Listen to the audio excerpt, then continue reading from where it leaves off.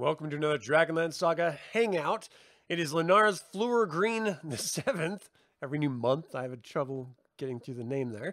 My name's Adam. I'd like to take a moment to thank the members of this YouTube channel and invite you to consider becoming a member by visiting the link in the description below. You can even pick up Dragonlance gaming materials using the affiliate links also in the description below. And of course, it's Sunday. Happy Sunday. I don't know what you guys do on Sundays. I usually do yard work or I go for a hike or whatever. This morning, I had a wonderful conversation about Clive Barker's book and film Cabal and Nightbreed, respectively, with some old friends on the Horrific podcast. So if you guys like horror, go check that out. You can also pick up t-shirts like this Creepy Trees, Keeping It Creepy t-shirt I'm sporting right now.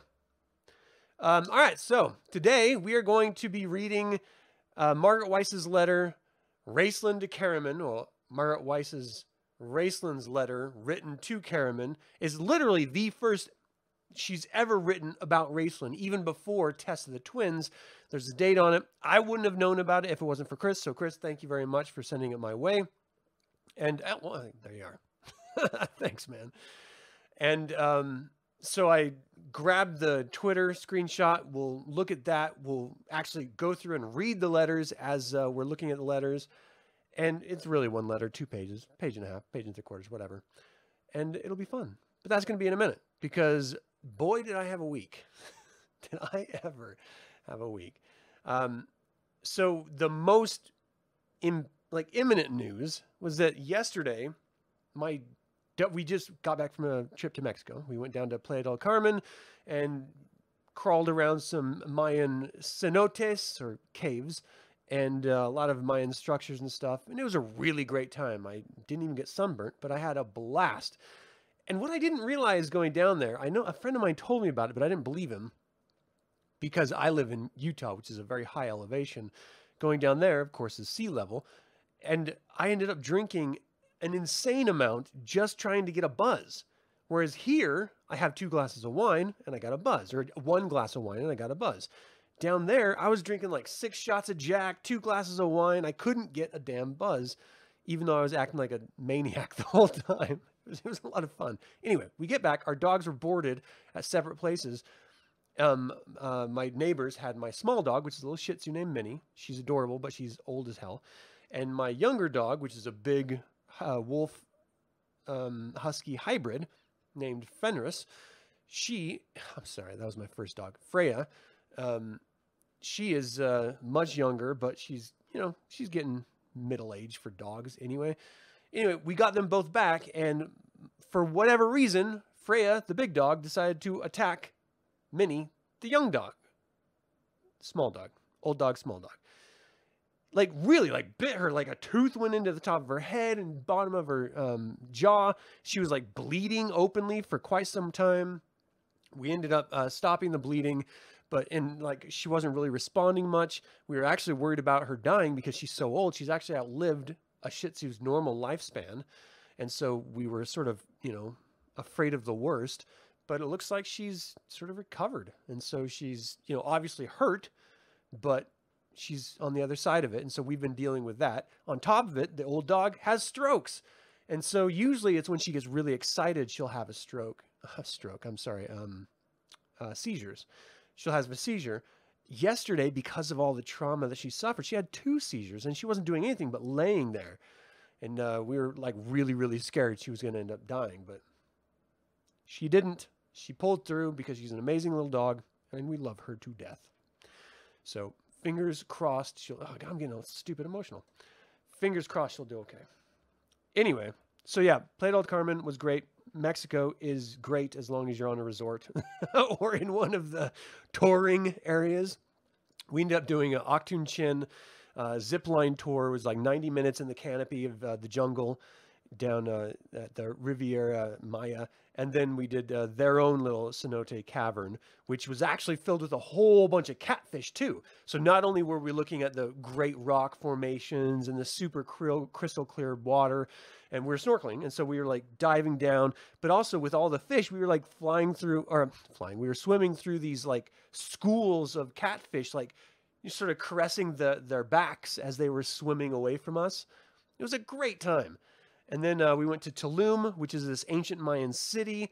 on the top of this hill overlooking the grand ocean, and it was beautiful. And then we went to their little cenote, which is called Rio Secreto, which is basically like a tour of like spelunking through these water-filled canyons, caverns, which was a great time as well. Got a bunch of photos, and it's just wonderful. I don't think you guys care that much about it, or else I would show some photos, but I don't know, maybe on the website or something.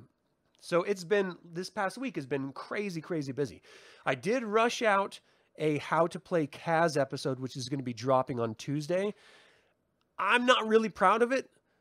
Like, I designed all the pieces for the Kaz board, and they're available, and I'll talk about that in just a second. But I don't know. You know, doing these How to Plays, I have to write the script, and then I perform and record the script, and then I record the video for it. And so it doesn't quite mesh perfectly as if I was just doing it while I was giving my script. So I don't know. I'm not 100% proud of it as I would normally be, just because I feel like I was rushed trying to pump it out. Because normally I do the episodes a week in advance, but I was in Mexico, so I couldn't do the episode. So I rushed it out yesterday. So don't judge me too like strongly for it, please. It does teach you how to play the game, which is the purpose of the video. It's a lot like chess, but I don't know. I could have done better with more time. What are you gonna do? Chris, thanks for tuning in. You like a bad penny. Jeff, how you doing? Thanks for tuning in live. We appreciate you. Yeah, she is doing better, so, you know, fingers crossed she's going to recover fully. All right. So, a couple notes going forward. The gaming schedule. For those of you who have been watching the Dragonlance Shadow of the Dragon Queen campaign that I've been running, those have been every other week, basically, from 11:30 a.m. to 3:30 p.m. on Saturday afternoons. That's changing. Now it's going to be 5 p.m. to 9 p.m. on Saturday evenings.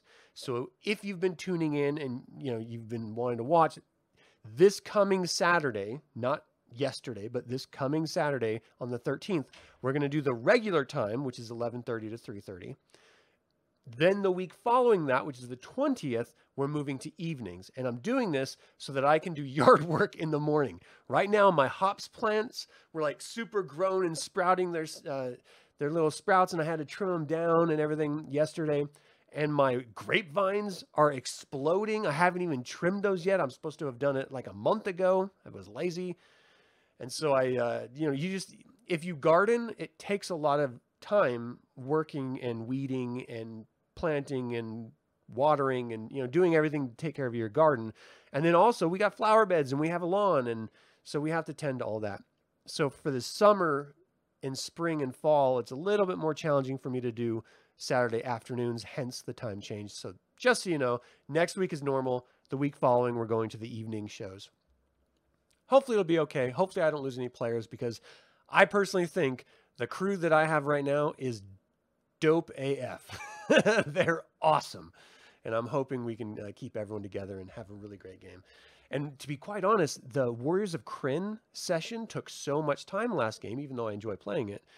I'm not even really playing it. I'm like supervising it. Like it's kind of weird. So I play the Dragon Army whenever it's the battle set, part of the turn. But I'm not actually like playing it, which is kind of weird. But it took a lot. So we didn't get a lot of role-playing, but the role-playing we did get in was really fun and interesting. And so this coming one, it's going to be just adventure crawling, Dragonlance, Classico type stuff. I'm so excited to do it. Maybe the live game of Kaz would help accomplish the how-to video. Yeah, maybe. I don't know. I'm not going to do it because I got work. But I will do a playthrough if people want to play. I'll just need an opponent. So, Chris, you're it. All right. There's a new member level. This is the last news announcement, and then we'll get to the letter. The last news announcement. I reinstated the Whitestone Council. I've been sort of tossing around what benefit there would be to having multiple levels of membership. Initially, the first level of membership is just to say thanks for doing all this content, because it does take a significant amount of my time, a lot of my creative juices, and to put it, that sounds almost dirty. And to put all the content out and stuff, it takes just a significant amount of time. And so I figured 99 cents a month is enough to say, hey, thanks, a little tip of your cap. And then I'll throw in live member readings now that I'm not doing the regular Dragonlance readings because I've pretty much finished everything I could read. Now moving forward with the Whitestone Council, I have a lot of gaming resources that I've loaded into virtual tabletops. I personally use Roll20, but whatever virtual tabletop you use. So I've got the Dragonlance board game, I've got Magestone's board game, I've got Dragonlance 5th Age Fate deck, I've got Kaz board game, and then all the other stuff like the Talus card deck and everything else that I'm going to be, sort of scanning in and doing like videos for. All those resources have been around since the 80s, most of them anyway.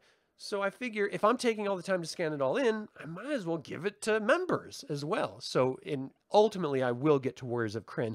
I'm thinking about releasing Warriors of Krynn on a scenario basis because there's so many different cards and stuff that I'll just release the ones that are scenario specific each month. And so every month, I'll release a new set of resources that are relevant. So for April, what did I release for April? The Fate deck, the scanned-in Fate deck. For May, I released the Kaz board game, which is the actual my board that I designed, and then the individual pieces. So you can actually play the game on your own in a virtual tabletop with any of your friends. And then for June, I think I'm going to do Magestones. Yeah, I'll probably do Magestones for June. So look forward to those if you want to up your membership level or join for the first time. I think it's like, now, man, I should have looked this up. I think it's like $1.99 or $2.99 or something like that a month for that. And again, that's going to get you all the membership readings. Of course, just saying thank you and all the game resources every month as well.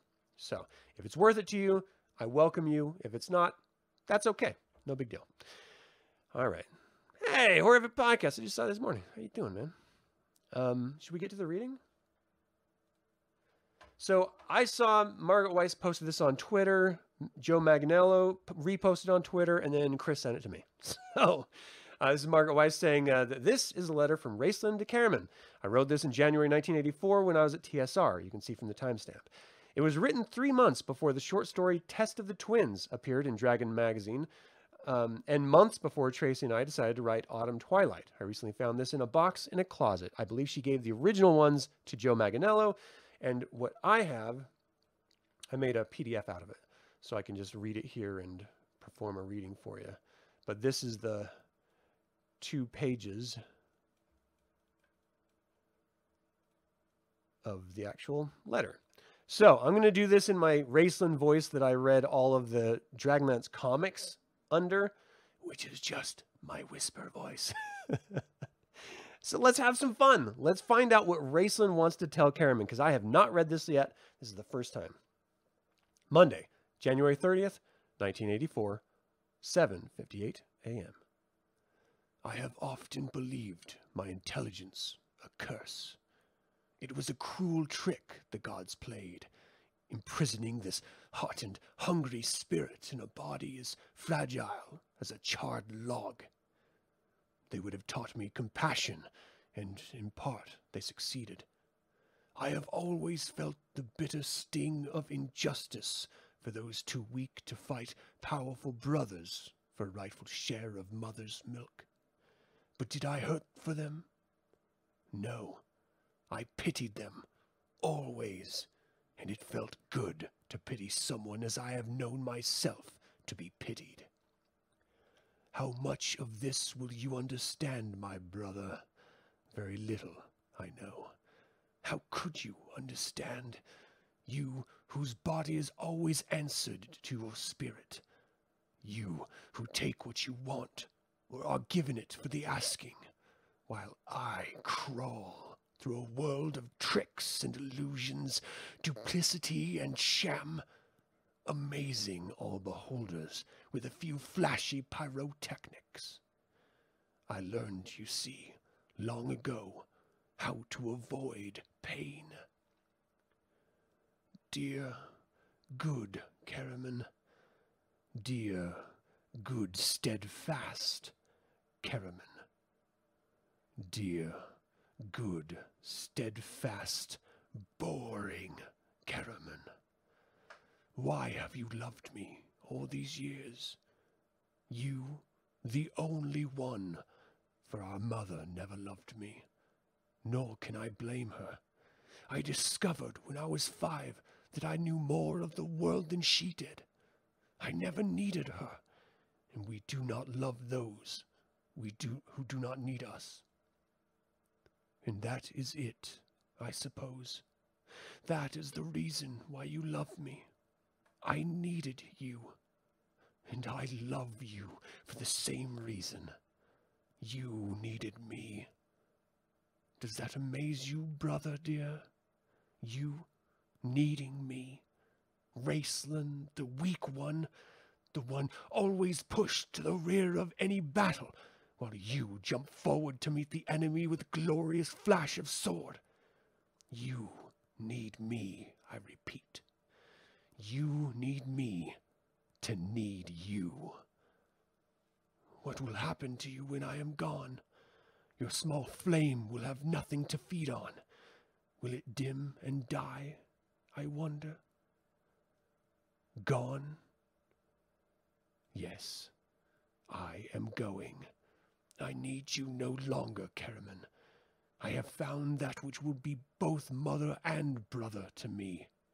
Aye, and lover too, for in that I know you pity me most. How can you understand that the decaying flesh these eyes see sickens me, yet fills me with desire? A desire to embrace death, to be one with it, and end my fear. To rule death, brother! That is what I seek, and that is what I have in my reach. And if I succeed, what then? Immortality? I am not so foolish to believe in that.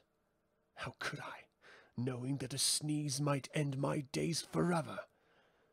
No, I will have power over life and death, something those fools of dragon lords sought and could never achieve. Their gruesome, monstrous armies could snuff out a man's life, but not his spirit, or her spirit. Ah, Lorana, I will see you always, shining star of my dark heavens. So why did I fight them? Petty, ignorant people.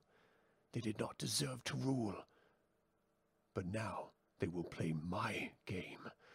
Now they will come to me, and they will pay whatever I ask. They will acknowledge me, master. And you, will you come, Caraman? With misguided loyalty, will you follow after me to save me once again? The thought flatters me. I can see you, dear, bumbling brother, battling God knows what for my sake. I can see self-sacrifice light your noble countenance. Don't do it, Caraman. I see another vision, a very pleasant one. You on your knees. The hour grows late. I tire easily, as you know. I have studied long this night, and I have reached my decision. As of now, you have no brother, Caraman. I die at birth, as I should have. Take this letter to Tanis. He will explain it to you. He understood me. That is why I feared him. I fear him. I fear no one. No longer. That's pretty awesome. That is pretty damn cool. I always thought, here's why I have a hard time believing that this was the first thing written. Because this is his letter to Caraman at the end of the trilogy of Chronicles, when he was literally leaving his brother after Naraka, the Temple of the Naraka conclave fell apart and the dragon armies were all attacking each other. And like, this is him telling Karaman, peace out. And then that leads into Dragonlance Legends. That's why Karaman was so devastated, because he'd lived his entire life looking after his brother, living for his brother, and now his brother cut him off. He's completely the most powerful wizard on all of Krynn at this point, Raistlin Majere. He needs no one. He's paid every debt in Naraka to everyone he ever owed anything to. And now he is his own man. He is on his way to go defeat Fist and Daedalus in the Legends trilogy, to become his own god. This is him at his most powerful, which is why it bothers me that this is the first, because that means that they plotted out the entire Chronicles trilogy before the first book was ever even written, before Raistlin's Test of High Sorcery was ever written. And how can that be when they tell us themselves, Margaret Weiss and Trace Hickman, that they only wrote the first book and it was never to even be a second or a third book? That's why they had Riverwind and Goldmoon's wedding at the very end of it as a sort of like wrap up of the story, because TSR didn't think it was going to sell very well. They didn't expect it to anyway. And so if they had that all planned out and they only had an opportunity to do the first book, I feel like they would have planned it out better. You know? I mean, that's just my opinion. First of all, I love the Chronicles, but they are flawed. And I'm not in the sort of societal modern eyes looking back at, 1980s fantasy fiction flawed. But like, it skips over a bunch of crazy stuff. The world building was not yet complete. The modules, of course, weren't complete. And so to think that they had these two characters and the dynamic between these two characters nailed down so well, so early, and yet everything else was just sort of up in the air, I just have a hard time believing it. Letter is about the twins. The story come later, right? Yeah, I mean, I guess that's what it is, Goldman. How you doing, by the way? Thanks for tuning in live. It's just sort of, I don't know. It feels weird to me. That's all. It just feels weird. I understand the date proves. I would be interested to see the original manuscript for Time of the Twins. I'm sorry. For the Test of the Twins short story that was released in Dragon Magazine, to see when it was actually written, to see how far in advance they did their character work before they started writing. And to be fair, 100%, you have to do the characters first. You have to understand who the characters are, where they're going to come from, where they're going to go before you even start writing the story out. You may have story beats down, but the characters are going to help steer the course of the story. And so maybe they did have this 100% nailed down. It just seems weird that they would have this dynamic so pure and planned out, and everything else was just sort of like seemingly unfleshed out at this point. I'm not a writer, so what do I know? So let's see. You're on your balcony with a whiskey, a cigar? Hell yeah, dude. That sounds like a good time. That's what we did. We would go to dinner, and then we'd go pick up a Cuban, walk down to the beach, smoke a cigar, watching the waves, and it was almost a full moon when we were down there, just enjoying ourselves. It was a good time. Sipping on old Johnny Walker Black. You think paying back debts would involve Parsalian and paying him back for the gift of the hourglass eyes? Well, hey, Shalafi, thanks for tuning in live. He did. Once he became a god, he forced Parsalian to watch the fall of the gods and the fall of the gods of magic even. And tortured him the whole time. It was pretty awesome. It's amazing that Weiss wrote this even before Chronicles. She said in interviews that she knew that the character instantly from the artwork showing the hourglass eyes. Yeah, I find that very interesting as well. His opinions on Tanis and Laurana seem to have changed the most from this letter to the fully finished out Chronicles. I don't know. He's always thought Laurana was beautiful, and even in the Chronicles, and so I thought that was on par. I thought the fact that he respected and feared Tanis because Tanis knew him. Like, Tanis would talk smack on Raistlin, but he always went to him for advice and help. And so they had a very interesting relationship dynamic that none of the other companions had. And I do feel like that is, in my perspective, true to form. It'd be interesting to see what other people think about it. Let's see. The letters about the twins came together later. Weiss had a special connection with Raceland. You feel like she knew this whole path in her head even before she couldn't be sure she... Well, yeah. The fact is that when Dragons of Mystery DL5 came out, and then later when Dragonlance Adventures DLA came out, and then later when Leaves from the End of the Last Home came out and did a sort of a culmination of all how the companions met and how Raceland got his test and stuff, she changed Raceland's story. She released the Soul Forge, which dramatically changed how Raceland got into the school with Antimides. And originally, it was his father that put him in the school. How his father and Kitiara took care of him, and then later it ended up being, no, it was just Kitiara. How he had taken his mother's psychic visions, her telepathy, and then her sort of, I don't know if it was ESP, but she had psychic visions, and he had that in the early version. Later on, he never had it. So Raceland did dramatically change. His story dramatically changed from when she originally wrote him, all through the Chronicles and Legends, all through the cycle of the original Dragonlance modules and everything, to later when she came back to it. And she sat on that script for a while, which means she knew she was fundamentally altering his trajectory and his history for a while before it was actually published. Whether that bothers you or not is one thing.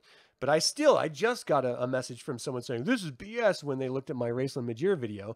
Like, that's not how it happened. This is how it happened. And I had to correct them saying, no, this is exactly how it happened originally. It was changed later. So you can complain about it if you want, but you're going to have to complain to Margaret Weiss, not me. And you can't complain much because she originally wrote him. So if she wants to change his story, it's on her, which is why I don't mind if Margaret Weiss and Tracy Hickman change The Legend of Huma. Because that was Richard Knack, not Tracy Hickman, who created Huma. And so when they, in their next book of the Dragons of Fate, are going to be dealing with Raceland, Sturm, Tasselhoff, Destina, and Magius and Huma, like right in the description, it says that Raceland and Sturm have to deal with the changing of the legend of Magius and Huma and reconciling that with the reality of them. So I think they're going to do their version of Huma and Magius and not Richard Knack's version of Huma and Magius. And that's going to piss a lot of people off because a lot of people got into Dragonlance through the novel The Legend of Huma. It's interesting. I think it's going to be fun. And I love that stuff. So I don't even care if they change it up. They created the character. They can do whatever they want with them. Same way, I didn't mind that Tracy Hickman demanded that Lord Soth come back from Ravenloft in order to do the War of Souls trilogy. It was his character to begin with. And when James Lowder took Lord Soth from Dragonlance into Ravenloft, he changed the fundamental nature of Lord Soth. And though I love that version of Lord Soth, it's not the version that Tracy Hickman wrote. And it's not the version that Tracy Hickman planned. And so when we finally do get to see the end of Lord Soth in the War of Souls trilogy... Oh, was it War of Souls? Yeah, it was War of Souls. We get the Tracy Hickman version of Lord Soth. And it's interesting because different authors write these really sort of fundamental characters that are so famous and sort of break boundaries of fantasy IP. You know, it's in the fantasy zeitgeist at this point, Lord Soth and like Raceland Majir and Huma Dragonbane and Magius, that to see them treated in different ways and how fans react to that. Because the fans didn't make them. They just fell in love with them. So you have to just sort of tip your cap, say, all right, this is your character. You take them where and we'll just follow. And, you know, you can make a very convincing argument that they changed Tasselhoff Burfoot. Because Tasselhoff, from everything we learned before to Tasselhoff in Dragons of Destiny, is or Dragons of Deceit, is completely different. Tasselhoff in the Destina story is a completely different Tasselhoff. He's much more stupid, naive, and a sucker. He was never like that before. And so it is interesting to see how authors change over time how they treat characters. All right, so let's see. You may be wrong, and usually are, but you never got the feeling from the Chronicles that Raceland feared Tanis more than he respected him. Yeah, you're right. That's how I interpret it as well. But respect can come through either admiration or fear. And either way, I don't care how he got it. I just appreciated that he did, in fact, respect him and his opinion and stuff. And he trusted him, too. You know, for a character like Raceland Majir, who didn't trust anyone, he just assumed everyone had ulterior motives like he did, a bit solipsistic, to have him trust Tanis in order to properly lead the companions, even when Tanis didn't, that speaks a lot about his judgment, Raceland's judgment, you know? And it also makes you start to wonder, if he was such a good judge about Tanis, was he a good judge about Karaman? Because he treated Karaman like a dolt, like a total idiot. And what we learned about Karaman was that he wasn't. He just took his time to examine all angles, and he ended up being a brilliant general in the post-Dwarfgate Wars when they traveled back in time in the Legends trilogy. So, I don't know. It'll be interesting. So let's see. You think Raceland wanted people to know him early on and understand that everyone around them, sorry, I'm getting old, trusted and followed Tanis. So he was like, yeah. In the Deceit novel, you like to think Tasslehoff was acting stupid because he was under the influence of Destina's love potion. It's the only way you can enjoy those sections. Yeah. But how long did those things last? You know what I mean? I don't know. Maybe she kept like microdosing him. Love potion number 9 and stuff. All right, so that is really all I wanted to talk about today. I had nothing else. I just wanted to talk about the characters and the fact that she had it fully rounded in this early little manual for this early little letter before his test was ever even taken. And that's another thing that she changed, was the test. Completely. Because she wrote it in Test of the Twins. Then another author took it over for the Soulforge game book. And then she took it over again for the Soulforge novel. And I think his test has never been satisfying. What do you guys think about Raceland Majir's Test of High Sorcery? Or arguably any Test of High Sorcery that we've seen played through? Like we've seen the mage in the comic series. I can't remember her name. But she did a test as well. They were like hunting down a renegade through time, and they ended up having her test be her helping Parsalian and LaDonna as they were trying to sort of capture this renegade mage. It was a good comic series story arc too. So the early concepts, it sounded like Raceland had loved Lorana. I don't know. I think he was infatuated with her because he didn't see her aging like he saw everyone else. If you could just imagine for a second watching, it's like the end of Raiders of the Lost Ark, the Indiana Jones first film, where they open the Ark of the Covenant and all the ghosts come out and they suck the Nazis' faces into like skulls and then bones and they break apart into dust. That's what Raceland sees every single day in every face he looks at. He looks at a piece of fruit and it withers and dies. He looks at a flower and it withers and dies. He looks at faces and they wither and die. That's a horrific way of living your life. So to see someone who isn't actively doing that, that's pure, uncut, clean beauty. And that's what he saw in Lorana when he first saw her. And so I'm not surprised that he admires her, you know. I do think it's a little weird because he would have seen elves before, because Solace is, it's a traveling town. Like people just go through it. You know, they come, stay at the famous Inn of the Last Home, and then they move on. And so I feel like he would have seen elves before then. Rarely, I'm sure, but I don't know. He did freak out about it, which is kind of cool. Hey, Traylon, thanks for tuning live. Yeah, Raceland's Test could definitely be its own book. Which is why I was so disappointed in the end of Soulforge when they finally got to the test and it was just like a chapter. I was just like, oh man, come on. So you never fully liked Raceland's Test of High Sorcery because it was the most versions it sounded like he was going to die if he didn't accept Fizdana's help. So that's not really a choice. Yeah, and the reality is he could have done it. He just chose the easy path, which is a weird choice to make when you're someone who is relying on his own metal, you know? I mean, the thing about Raceland is if he could, he always did things himself, and he would scorn those who helped him, like he scorned Caraman. So I wonder why he made the choice to give in when he could have defeated that dark elf. Was it because Ficendalis had a silver tongue and he convinced him? Or was it because he was just exhausted and tired and he wanted to be over? Or was he afraid he couldn't do it, and so he just hedged his bet? What do you guys think? Let me know in the comment. So it's interesting. Yeah, Caraman Majir, I love that character. I think he was underplayed until Legends. He was presented as a sort of big oaf, sort of a dummy who just likes sleeping with women, which I get it. But still, you want substance, to your shenanigans. At least I do. More power, unlimited power.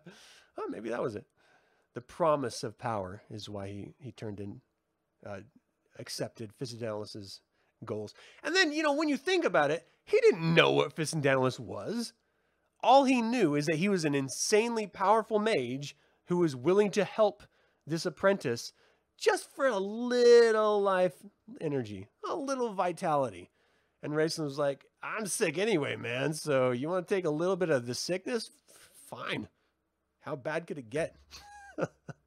Little did he know, it got much better.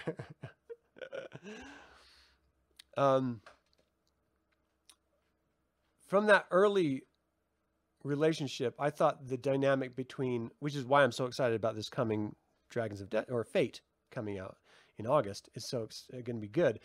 Because I thought the dynamic between Sturm and Raistlin was always awesome. Because Raistlin always respected Sturm for being Sturm, for being the Knight of Solamnia, even though he wasn't, for living a code of honor that meant he had an infinitely more difficult, challenging life than it needed to be.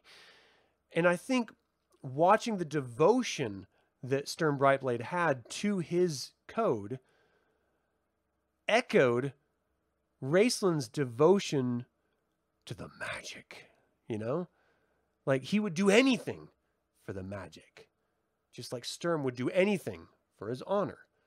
And so, though they're wildly disparate in their ideas and understandings, it's kind of the same idea. Like, you're devoted to an ideal, you will fight and die for that ideal, even if that ideal is magic. His line about lying to everyone but himself was epic. Yeah, exactly, man. That was so good. I did also love whenever you get Sturm just sort of like looking away, he's like, you guys, all right, do your thing. I'll just pretend it didn't happen. I really love the story about when they were kids and Sturm and Raistlin were working together to like foil. So it was very Scooby-Doo-ish, but to foil local robbers. I thought that was a fun little story too. Kind of cool. Let's see, getting more scenes with Raistlin and Sturm together is worth buying the book alone. Hell yeah. Especially when they're going to do that Scooby-Doo like double take, that once they see their heroes and the reality of their heroes. I mean, in almost every case, you meet your heroes, you're going to be disappointed because you put people on pedestals. And remember, Uma was just a dude. He was a Knight of the Crown that no one really liked.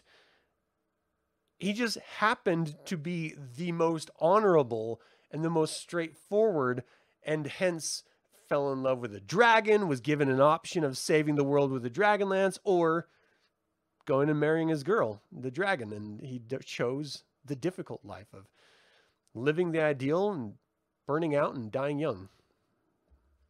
And you got to respect that, even though none of the other knights would have made that same choice. And then Magius was just a power-hungry nut job.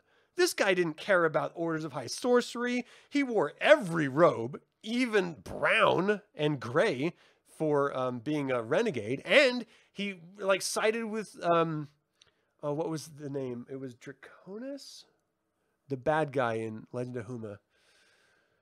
Oh, it's escaping my mind right now, but whatever his name was, he sided with them and learned under them because he wanted more power, just like Raceland. So I wonder if they're going to use Magus as a sort of like a tease for Raceland, who at this time is a red robe mage, you know, a neutral mage, as like Raceland is going to like imprint on his own psyche what Magus is like. Because if Magus is power hungry, which he was, and he would do anything to gather more power, more magic, that's what Raceland ended up doing. What if they sort of rewrite Raceland's story of being influenced by Magius? And that's why he chose Ficendanalis's offer in the Tower of High Sorcery when he was taking his test of High Sorcery.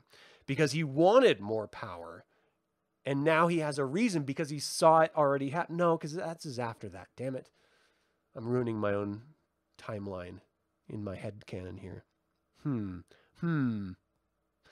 So you just thought of this. You wonder if the gods of good gave Soth the opportunity to save the world from the cataclysm because Huma's example and might have chose otherwise if not for Huma. You wonder if the gods of good gave Soth the opportunity to save the world from the cataclysm because of Huma's example. Interesting. I mean, they like Goldmoon. Noobs like Pegasus rats. They gave a bunch of people opportunities to help with the cataclysm, and every one of them failed. So, I don't know. Well, maybe. I mean, Paladine was... First of all, I have a hard time, like, comparing Soth and Huma. Soth was a devoted true knight. I'm sorry. Huma was a devoted true knight. Soth was always a bad knight.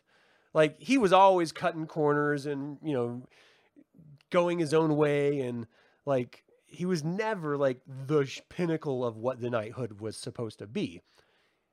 He always, you know, he fooled around on his wife, murdered his wife, fooled around on, well, he didn't fool around on his second wife, but ended up watching his second wife burn because of jealousy. Like, he was not a good dude. So for Paladine to go to him and be like, look, Huma Dragonbane was like a pinnacle of what knighthood was. You're a scumbag. How about you go save the world?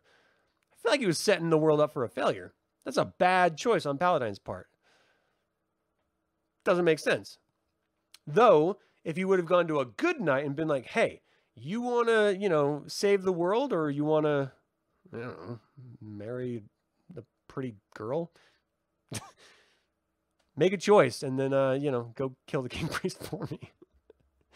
But that was the choice that Lord Soth had, right? It wasn't to defeat the king priest and then go home in victory.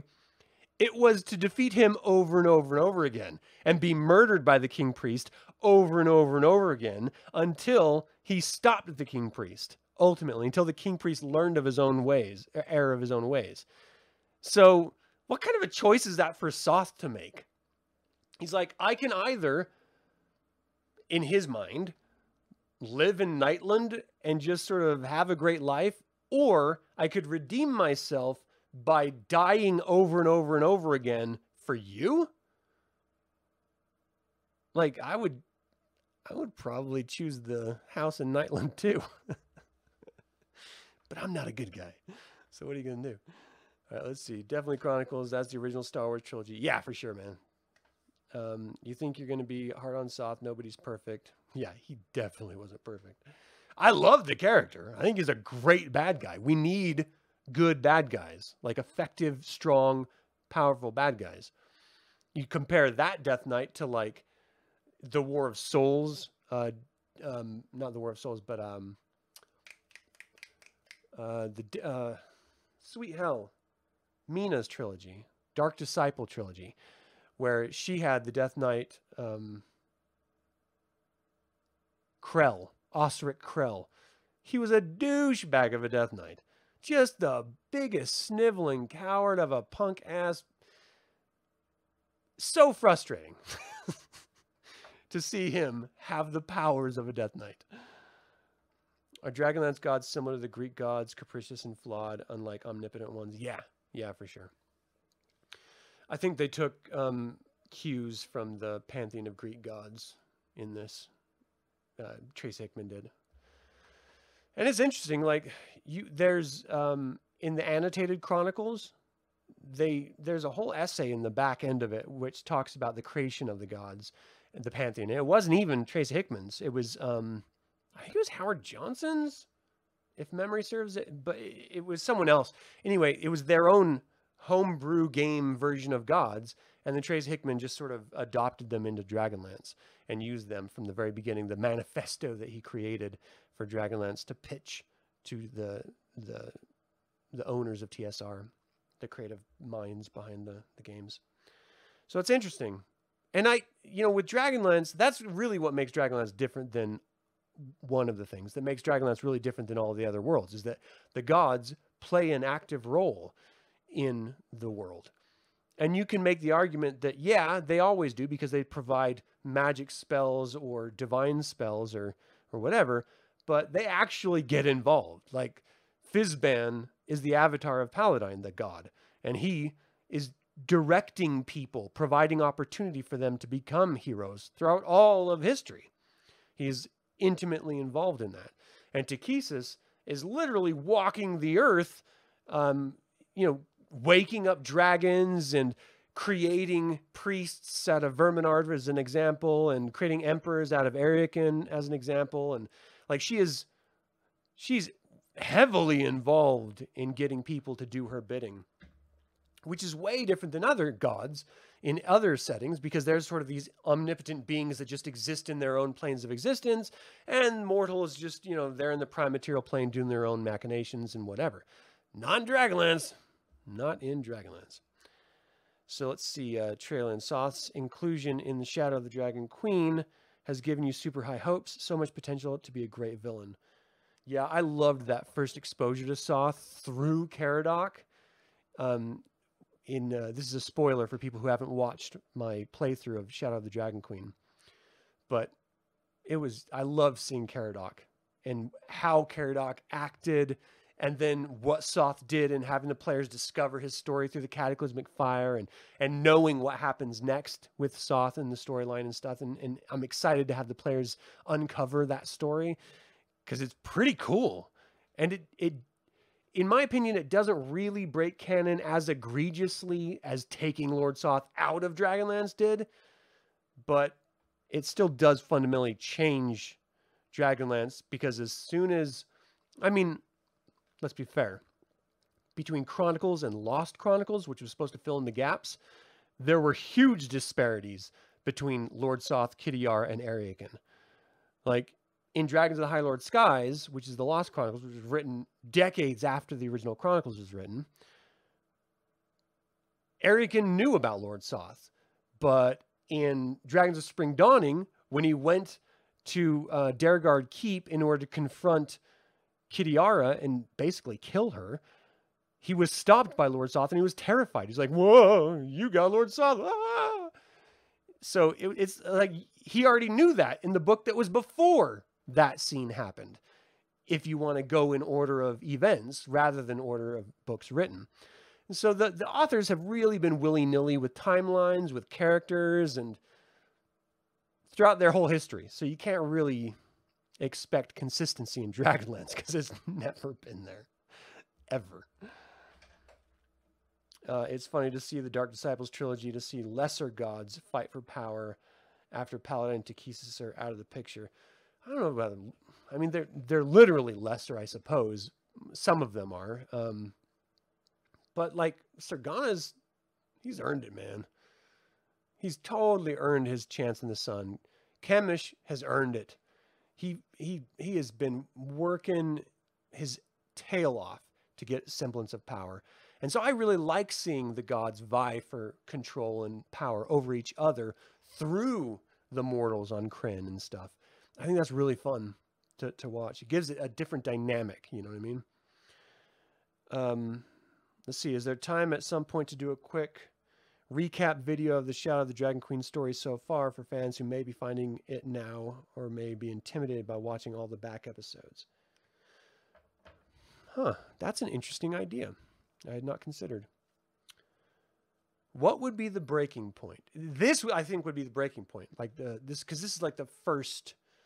we've traveled from Vogler to Calaman, and now we're leaving Calaman.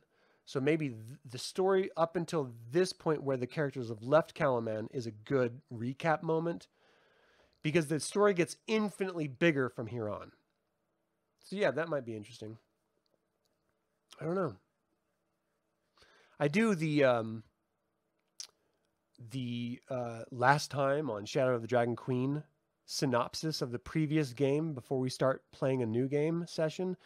I wonder if I just collect all those and then sort of go through and rehash. Or maybe I can get everyone together, all the players, and the players can rehash the story thus far from their perspectives, you know, just sort of do like round robin. Like, all right, you start. What was your experience? You know, what happened to your character with the story?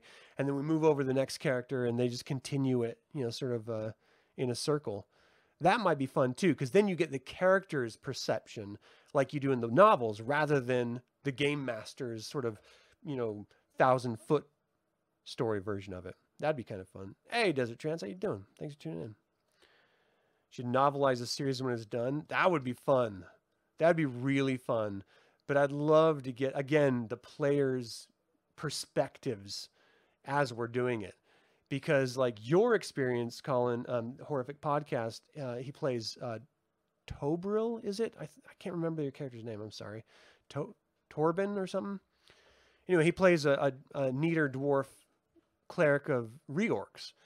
And his character has a long history of, you know, just traveling and healing and stuff. And he was sort of thrown in to this crazy scenario of things happening a lot more aggressively than the other players did with their characters. What age did you first play a proper campaign? Well, that defining thing, proper campaign, is the linchpin of that question there. Because I played campaigns as a kid all the time. That's a good question. A proper campaign. I'm trying to think all the ones we did. Because we would do a campaign or adventures, 3 or 4 adventures, and then we'd make new characters and do different style of adventures. And then we'd let someone else DM, and then I would play. And so the first proper campaign, I think maybe when I was like, I don't know, 19, 20, 18, 19, I think, probably. And maybe record each character's account, then they could release as a series. That would be cool too. What about Torgan? That's it, thank you. Is it Torgan or Tongan? Tongan. Prawn handle. All right. You know what'd be cool is if we could find someone to animate.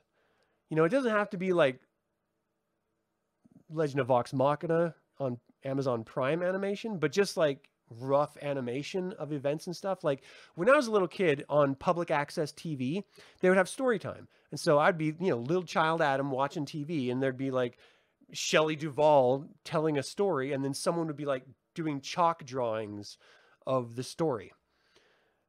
You know, it wouldn't be complete. It would just be like little, you know, impressionistic style drawings. It'd be kind of cool to do something like that with these experiences, with these characters stuff.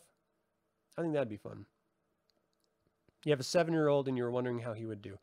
Oh, first of all, children have infinitely better imaginations. I think not all children, but in general, they have better imaginations than any adult. So the earlier you start flexing that muscle, you force them to flex that muscle by telling stories, by imagining things. I think it's better. And role-playing is one of those things that it informs the rest of your life, because basically all it is improv. If you know how to improv, you're going to be a better conversationalist. You're going to be a better actor. You're going to be a better, just generally, person to be around. Because you're going to have perspective, because you've spent all that time role-playing other characters' thoughts and actions, other people's motivations, not your own. And so it gives you a perception of how other people think and feel. And that's a really healthy place to be as a human being, because then you're not just hyper-focused on you and everything's me, me, me. No, you understand different people a little bit better when you've been in their shoes. even if it's role-playing shoes. And that's why I think it's really, really important to really stretch those imagination muscles in kids early on. Because it doesn't have to be super mechanical gamey, you know, like crunchy game type stuff. You could just do verbal stuff. Or you could read a game book and have them make the choices and ask them why they made the choice. You know, maybe it's just because, well, I wanted to see the skull, or, you know, I wanted to open the trash and get treasure, or, you know, whatever the reason. But at least they're thinking about it. And then the older they get, the more detailed those thoughts are going to become. And the more deep that muscle builds. It's going to be interesting, I think. So yeah, at the moment you're more than a bit confused. You're more of a confused bofer. Dragonlance is examples of both, but since it's more common, interesting to get Adam's thoughts on that. Both what? You're actually struggling with your character. Are dwarf clerics usually stoic or comical? When you think of dwarves, Gimli, son of Glowin, is always your go-to. That's a good dwarf to use as a... like with every character, you know, we were just talking about this on your podcast. They're not a monolith, every race and class. I think it's interesting to sort of take generic concepts and then refine them to add quirks. You know what I mean? So generally, dwarves are a bit more earthen, stoic, and, you know, sort of proud, crafting type people who are devoted to one singular god, Reorcs, who has gifted them and, you know, given them direction and favor over all other gods. But then you start adding on flamboyance of dress and mannerisms and style of speech pattern. And, you know, you can really sort of dive into it. Like if you look at Dugan Redhammer, who is the avatar of Reorcs, he's a flamboyant gambling addict. Like he's a degenerate gambler. He drinks way too much, but he gambles at every opportunity he can. And he's always dressed in the finest silks and wide-brimmed hats with feathers. And, like, he's just the most crazy character ever. And he's a god. Flint Fireforge, on the other hand, is, like, grumpy. And these, you know, kids are always getting into trouble. I have to bail them out, and they're dragging me on these adventures. But he's also an incredibly insightful and caring and loving grandfather type character of these kids he's bitching about. And he's best friends with the character that he talks the most shit about, Tasselhoff Burfoot. I mean, he waited for him after he died so that they could go into the afterlife together. That's how much he loved this character, or this person. So, you know, just, I like what you're doing with your character, Colin, because it's a little bit different than the dwarves that we're typically used to. You have a much more even tone about your play, and especially in the group dynamic that we have, where we have a little bit of crazy, a little bit of frustration, and a little bit of chaos. You are a nice even tone in that sort of mess of a party that we've got. And not in a bad way. When I say mess, I just mean, you know, colorful, I guess is another way of saying it. Yeah, I totally agree with you. It's a super important muscle to have. Flint, the angry old man, for sure. All right. Well, we've chatted for an hour. That's kind of all I had for today. I just wanted to go over that letter and just sort of riff a little bit on the characters because it's fun. Chris's new character trait is that he talks to his axe as epic. Yeah. Yeah, I like that a lot too. It was a good time. All right. Anyway, I'm looking forward to next Saturday's game. I hope you guys are too. It's going to be a lot of fun. We're going to meet some exciting new characters that are important later on in life. And that's going to be really cool to see them before they were that person. We're going to go to some really dangerous places, and we're going to do some dungeon crawls. We might even go to another plane of existence. I mean, there's all sorts of crazy shit that's going to be coming up. So I hope you guys tune in. This coming Saturday, we're not going to do a Warriors of Krynn session, but the one after that, the 20th, we will start with a Warriors of Krynn game session. I want next week to be just role-playing and adventuring, crawling around, exploring new areas, and having a good time learning about Krynn in this part of the world. And it's going to be filled with Krynn lore. I can't wait. It's going to be so much fun. Just finished Dragons, Dwarven Depths. Ooh, that's a good one, Desert Trance. I like that book. All right. Thank you all so much for tuning in. That is going to do it for this hangout today. What did you think of this old school Dragonlance literature? Does it hold up after all these years? Feel free to email me in the comments. Email me at info@dlsaga.com or comment below. If you joined in live, thank you guys so much for your time and attention. I really do appreciate it. It makes this a lot more entertaining for me and hopefully for other people. If you're watching this after the fact, consider tuning in live next time. I'd always appreciate it, and you're welcome. I don't care if you agree with me or not. You're always welcome here if you want to talk fantasy and Dragonlance. We love it all. Traylon, thanks for tuning in. Appreciate you. All right. I'd like to take a moment and remind you to subscribe to this YouTube channel, ring that bell to get notified about upcoming videos, and click that stupid like button. It all goes to help other Dragonlance fans learn about this channel and its content. This channel is all about celebrating the wonderful world of the Dragonlance saga. Thank you for joining in celebration. This has been Adam. Until next time, Slanjavar.